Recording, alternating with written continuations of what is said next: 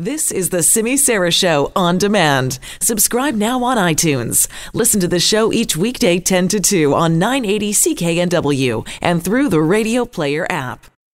You know, we see it every day, and it feels like we're talking about it all the time these days, and that is misinformation. And a lot of it spread on social media.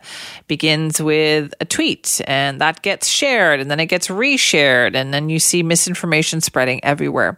And that's why this week it was really interesting to see that the Sri Lankan government took the unique step to shut down social media networks in the aftermath of the Easter Sunday bombings. And they say it was to stop the spread of false news reports. This is a problem that had happened, with the last few terrorist attacks that we've seen. Misinformation has always been a huge issue right after the fact. So it's not clear, though, when the shutdown is actually going to end.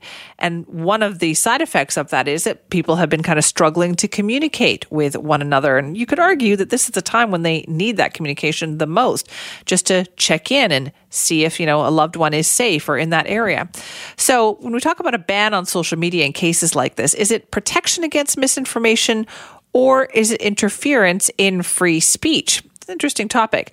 We're going to tackle it with the help of our guest, Clint Watts, who's a former FBI agent who studies misinformation for the Foreign Policy Research Institute. Clint is also the author of Messing with the Enemy, Surviving in a Social Media World of Hackers, Terrorists, Russians, and Fake News. Clint, thank you so much for joining us. Thanks for having me. What did you think about what the Sri Lankan government did this week? I think it's a first case study, really, where we've had a sharp, acute instance of violence. And they've seen social media as a way to essentially decelerate that, meaning that if you turn social media off, maybe you can slow the pace of reprisals or misinformation that might lead to what I call kind of spiraling, contagion of violence off of it. So what we've seen in the third world, when I was writing my book, it was fascinating that I've been focusing a lot on terrorist and Russian disinformation in the U.S. election, but in the third world, social media had taken on a much more devastating effect, particularly in places like India and WhatsApp. Yeah. And Sri Lanka is another example. And so I think governments are finally trying to deal with this, that how do they try and control or contain that violence right after an incident? And Sri Lanka's really taken a unique step that people have talked about but never really executed. Right, but there is that downside as well, isn't there, Clint? That idea that, that's how we check in with people. That's how we also learn more about these stories. Yeah, there's two parts to it. One, it's the awareness piece. This is the way we all stay in touch with each other nowadays, through social media. This is how a lot of people follow the news. This is how I would know about what was going on in Sri Lanka. And then the second part really is if governments are controlling the tap, essentially turning on and off social media or controlling it, can they use it for their own purposes or mislead people in terms of the information space, which can also have a devastating effect. We've seen in a lot of countries, Myanmar, Cambodia, Philippines, where the government has gone in and really used it to sort of oppress dissidents or anyone that challenges them. And so this is another tool you could use an emergency like this. Shut off social media so that you can essentially control the population, which could also be devastating. And really, I think for researchers, this is a first big case study of what's the impact in terms of awareness, in terms of quelling violence, in terms of quelling misinformation, and what really comes out is it better or worse for society as a whole. Right, because we've talked, obviously, we read a lot about North America, what's happening with Facebook, but you mentioned WhatsApp, and in Asia, it seems like WhatsApp has been the much bigger concern. It has been. We are a very Western focused, and so we expect to have social media. We think it's going to be Twitter, Facebook, these sorts of things that we're used to, but what we've seen is the peer-to-peer sharing conspiracies in the less developed parts of the world have led to all sorts of violence based on either misinformation, just false information that people fall for, or disinformation put out by a political agenda or by a state. And this has led to people being killed. In India, they've had spates of rumors fueling alleged kidnappings, which has resulted in just random travelers being murdered by mobs. And in this sort of violent dynamic has really taken hold. So I think in the West, we sort of see it as, well, people aren't aware, but maybe we're not aware as Westerners of what the impact really is of these conspiracies on WhatsApp and how it spreads like a contagion. Right, because I mean, here we are talking about it, but it's been happening in real world, real time in other countries. Do you think this will actually help, though, in Sri Lanka? I don't know. I really think it's a test case. I'm interested to hear what the social media companies think. I mean, from their perspective, their businesses, they've been doing business in these countries. How has it turned down their business? How are they keeping their business running in these countries? Yeah.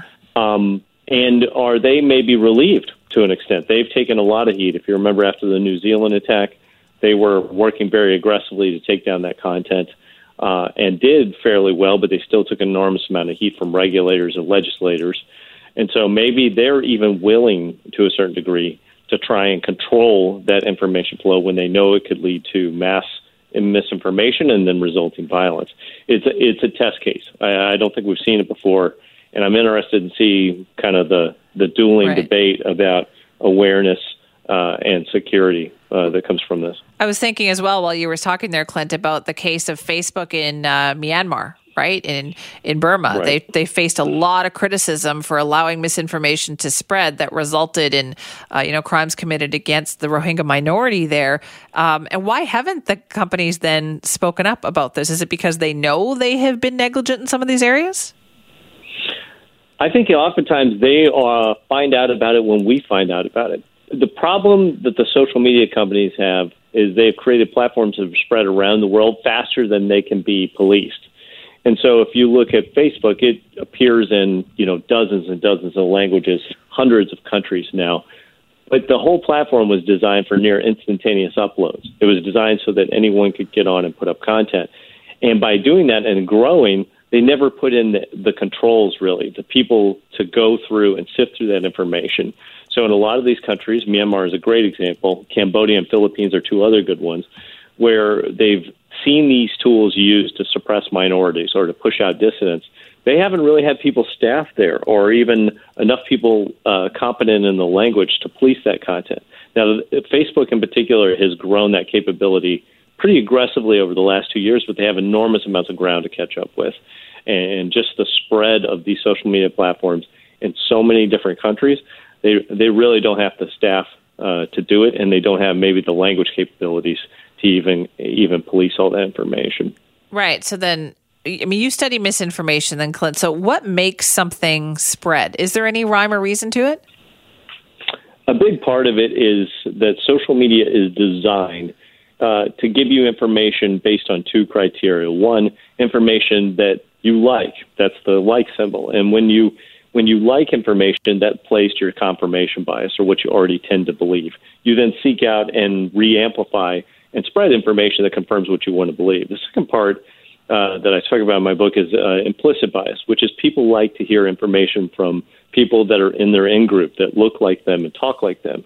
If you've read any about the Russian interference in the U.S. election or French election, Germany and Brexit, they created accounts that look like and talk like the audience. And so people tend to believe it then, even if it may turn out to be not true later on.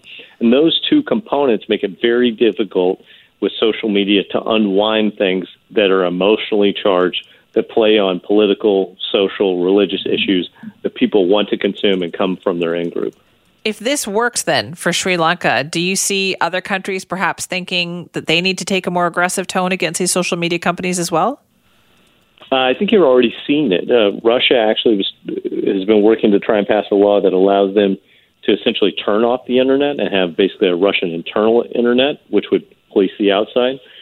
China's already taken some rather aggressive steps in terms of controlling the internet and social media and even implementing and integrating it into a social scoring system. And I've even seen it with extremist groups where they take over portions of a country. They've turned off cell towers or turned off the social media feeds into the areas they control. So I think it's already been happening. This is just the first time I can remember where there was a specific incident that created a policy change that turned off information sources. So I imagine if it's successful at quelling violence, a lot of states would try and use that, maybe even for their own advantage and for their own reasons, whether they be in the best interest of the public or not. Boy, how things have changed, haven't they? Because, you think back to 2011 and you had all these movements happening in countries around the world and people thought that social media was going to help bring democracy everywhere. That's right. The tool that once was for liberation, was for rallying people in hopes of democracy, civil liberties, and freedom, is now really the tool of authoritarians that want to suppress challengers internal to the country and to influence audiences outside their country. And it's become something that can be harnessed by those that have the right sort of resources, the right initiative, and really unfiltered or unregulated access to these social media companies. And it's a deep challenge for us as a society because we want free speech, we want open dialogue. But at the same point, if we can't figure out who people are, who's really authentic, then if they're just anonymous, it really creates a glaring opening for anybody to mess with any audience. I feel like that's the social media companies that kind of missed the boat on that, because if they're allowing people to, have these accounts where there's no picture, there's no real name attached to them, then you're allowing that misinformation to spread. So has the boat sailed? Like, even if they tried to crack down now, would anybody believe them? Some of their business models are intuitively just challenged by trying to do that verification. So Twitter, for example, the company is based in part on the number of accounts it has on its platform. So every move they make to verify people slows down account generation or removes a lot of accounts, which would devalue the platform as a whole. Same with Facebook or LinkedIn, any of these other platforms, when you look at them, they want to create as few barriers as possible to account creation. But by doing that, they're making it more and more vulnerable as a platform for accounts that are going to spread misinformation.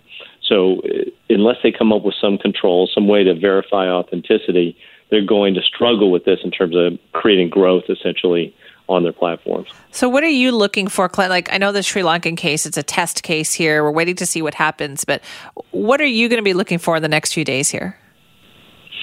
I'm looking to see when they turn it back on and when people have open access, and then what the reaction is, both in terms of the public and some key researchers. I think there's a lot of researchers have been looking at the best way to do this. This has been one of the things that's been tossed around, in academic discussions. Well, maybe we turn it off in heightened emotional times, post-violence. And then do we see any sort of after effects? Do people come back to the platforms? Do they move to other information sources? I imagine they'll come back to those social media applications. But then again, does it create a more calm and civil environment, the public square that everyone's always trying to find on social media, or does it just ramp up either sectarian or partisan divides again? Interesting. All right, well, I'll be watching. Clint, thank you so much for talking to us about this. Thanks for having me. That is Clint Watts, who is a former FBI agent. He studies misinformation for the Foreign Policy Research Institute. He's also written a book about this. The book is called Messing with the Enemy: Surviving in a Social Media World of Hackers, Terrorists, Russians, and Fake News. That sounds like a book for our times.